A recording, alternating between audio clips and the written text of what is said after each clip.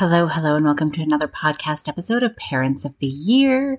We're still in the new year where we are recasting some of our most popular episodes and the ones specifically that are helping us sort of push that reset button for the year. Last week, we recast the episode on values because that's so important. Our values sort of sets our GPS of where we want to go in parenting, what's most important to us. And today I wanted to recast Andy's question about what your relationship with your kiddos looks like now, but what you want that relationship to look like. And it's important that we continuously think about this. Every year is a great time to check in. Are we on the tracks? I use the analogy of the train tracks. Are we on the train tracks that we want to be on? Do we need to jump off? If we can't jump off, what are some small little changes that we can make so we can start, redirecting where this train is going? And for this week, where that relationship is going. So it's really good to readdress some of these big questions.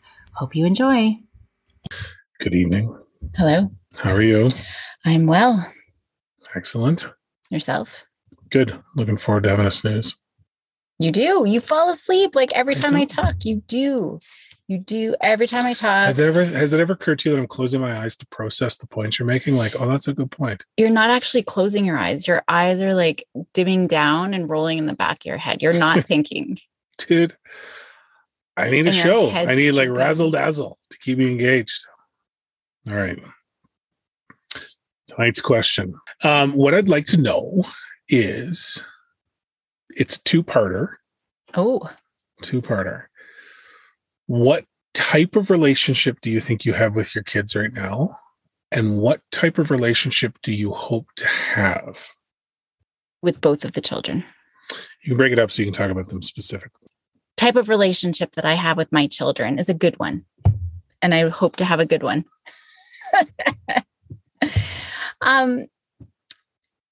With Willow, she's very open. Although today she didn't tell me what had happened. Something had happened, gone down with her friends. I don't know.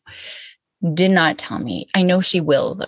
I know she will tell me, just not in the heat of the moment. When she just needs her time to process it, right? They just need their own time. But she is open. She wears her heart on her sleeve.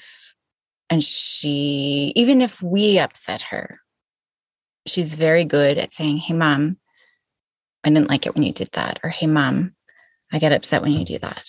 So I think we butt heads a lot, though, as well, but we are able to repair it and move on. And with her, I do feel like, look, your eyes are drooping. I'm literally not doing anything other than listening to you. Okay. Other than falling asleep. I'm not. Okay. It's not as bad as it has been in the past, but I don't even know how to. Like, I don't need fish eyes. Well, I don't know how else to make my eyes go while you're talking. Now you look like an octopus off of Disney when you bug your eyes out like that. I'm all over the place. Are you? Okay, so you've got a good relationship, but I mean, is that what you meant? Is that not yeah, no. There's no wrong answer here. I'm just curious to get your thoughts, right? Like, when you had kids, did you see it as you needed to be a confidant? Did you see it as you need, like, some people are all authoritarian all the time? I'm not your friend, I'm your parent. Like, is it supposed to be a mix? Like, how have you approached it, and how do you think it's actually gone?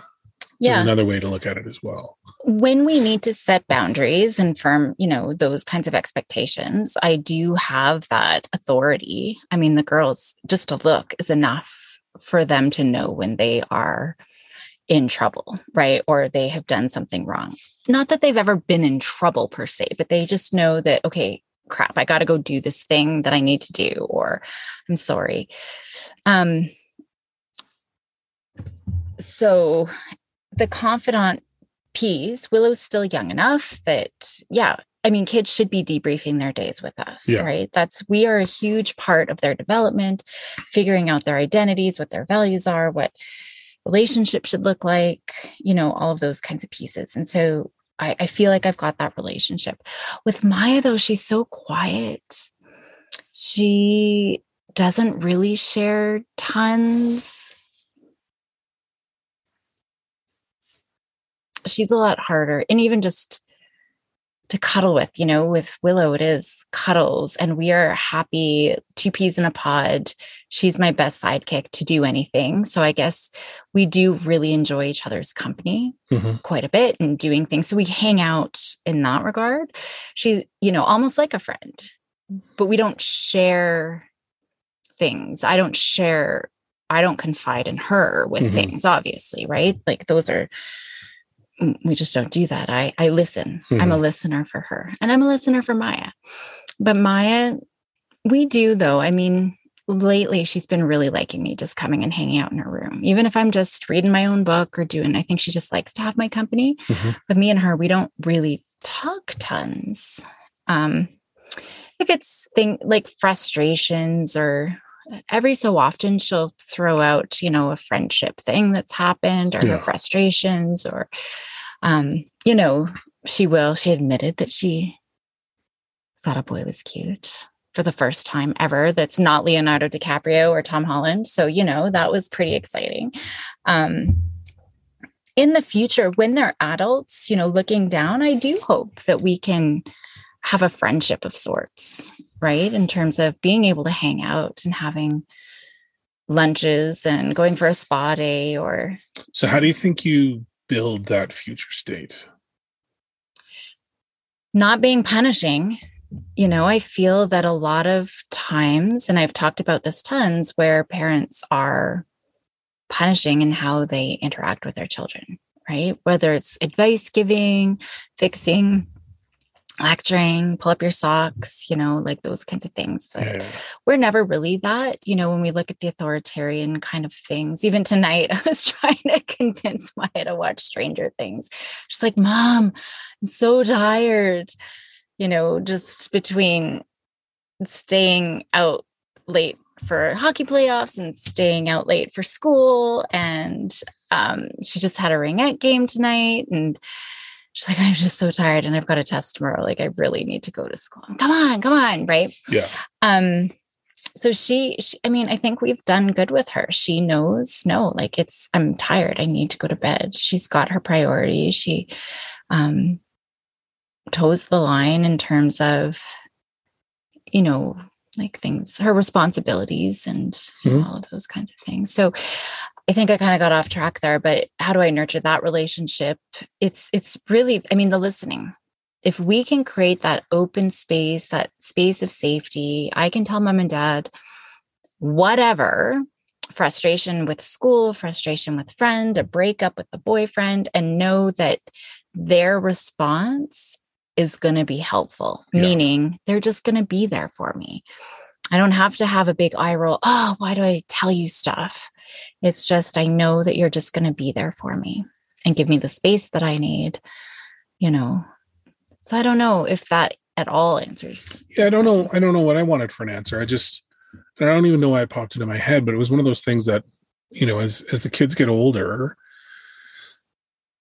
we are transitioning, right? They're not as dependent on us, either of them, right? So we've already had to shift our relationship to a certain degree on how we support them and how we interact with them. And I was talking to someone tonight about the fact that Maya's already talking about universities, right? And that's what got me thinking of, well, what's that going to look like? And what do I want it to look like, right? Because my relationship with the girls is completely different from yours, right? Like, how so? Well, neither of them confide in me about anything. Mm-hmm. They just feel more comfortable talking to you. They'll come to me to talk and to hang out. And through that, I try and pass along some ideas and, not lecture, but if there's an opportunity to try and just throw something out there and let them stew on, I'll do that. But it's very different, right? Like I'll hang out with Willow, like we'll read at night, and Maya sometimes just wants to do it, but a lot of times they just hang out with you, right? So it was making me wonder, what is it going to look like when they're older, when they're grown up? And I don't have an answer to that either, right? Like I would hope that whatever we've done, that they want to come and hang out with us. They want to come and bring their families over and hang out with us. We're not naggy and, annoying. And you see how some of the relationships with some people are in terms of, it's an obligation that I don't really want to do. I want to avoid that, right? But at the same time, I realize I have an obligation to them now to have a different relationship in terms of, what they need to know when they get out in the world. Mm-hmm. So it's kind of a balance that way. But yeah, neither of them, they'll rat each other out to me about stuff like confidence stuff, right? But they won't have a conversation with me about, and maybe that's just because I don't ask the same way you do. Like, you get right up in there. When I'm teasing, when I'm teasing, but when I'm serious, it's open-ended questions, right? And then just giving them the space. Well, I'm here if you want to chat. Yeah. And I try and still remind them of that, right? Like, you can talk to me about anything and we won't get upset, right? So I hope they know that, but I also understand that, girls need their mom, right? There's a different relationship there. Girls need their dad when it's I don't know, question about a carburetor or something. But I think, I don't think they've had any big upset heartaches. No. I think that they will come to look at you for comfort, just for a hug, not words, right? Yeah. But for I would hope so, right? Like, I would hope so, because I don't know that I've done anything special to try and establish the relationship other than just kind of let it, like everything with my life, just let it happen, right? But another thing that got me thinking about is we're going to the game tonight. Maya and I showed her a car that I forgot I had saved for her weeks ago. I'm like, oh, I should show it to her. And I didn't know if she'd like it, but she's like, oh my God, like, that's amazing. And it was really interesting to see how quickly, and it's an awesome car. Like, it's a car I would want to buy. But I didn't know that she'd like it, and she fell in love with it. But immediately it was really interesting to see how she processed that. She's like, well, I don't know if that's great. Car like that would be, really tricky, and it'd be tough to maintain. And so the conversation then kind of turned to me trying to give counterpoints for her to consider. Because I'm like, I don't care what car you buy. I know it's on your mind, but any car you buy you're going to have to maintain. Any car you buy, you're going to have to pay for gas or insurance or whatever. So you got to figure out what kind of car you're looking for. And, is a 67 Pontiac 2.2 a practical car? No. Is it awesome? Yeah. So it was just an interesting conversation where I wasn't sure. Upon reflection, it wasn't a dad having a conversation with his daughter. It was just some random conversation about an old car, right? So it was just one of those moments. That's a great conversation. I didn't have anything like that with my dad, right? So yeah, and I mean, to me, I saw it as an opportunity to say, look, like, if you get a car like this, one of the advantages outside of the fact that it's going to cost you a ton of gas is it's something you and I can do together. Mm-hmm. I'm not going to work on a Kia if you get a Kia, right? Yeah. And I said that self-servingly. Like, again, I don't think a 67 Pontiac is a smart, practical vehicle. But if it means that she and I can be on the driveway changing brakes or doing the oil change or hanging out, then cool, right? There's a practical application of knowledge there. But it did really get me wondering, what is it going to be like when she's older, right? Yeah. So, well, that practical application thing, I mean, those little memories and moments are going to be lifelong memories that both of you are going to have, that you're going to reflect back on. And I think those kinds of things would be awesome. Like, yeah. I hope that they'll remember and look back at the times that mom was out on the driveway for hours playing basketball with us, or dad was, woodworking with us. And so I hope that we leave and that's kind of the nurturing the relationship and planting all those little seeds of positive little moments, little things throughout the day, throughout the week, throughout the years over time.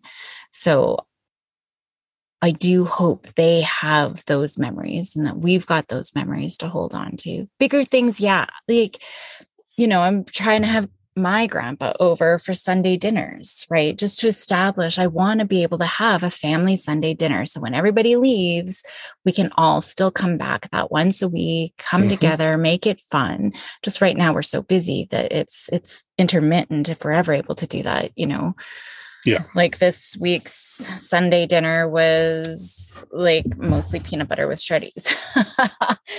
But you know what I mean? Like, I think, but having that,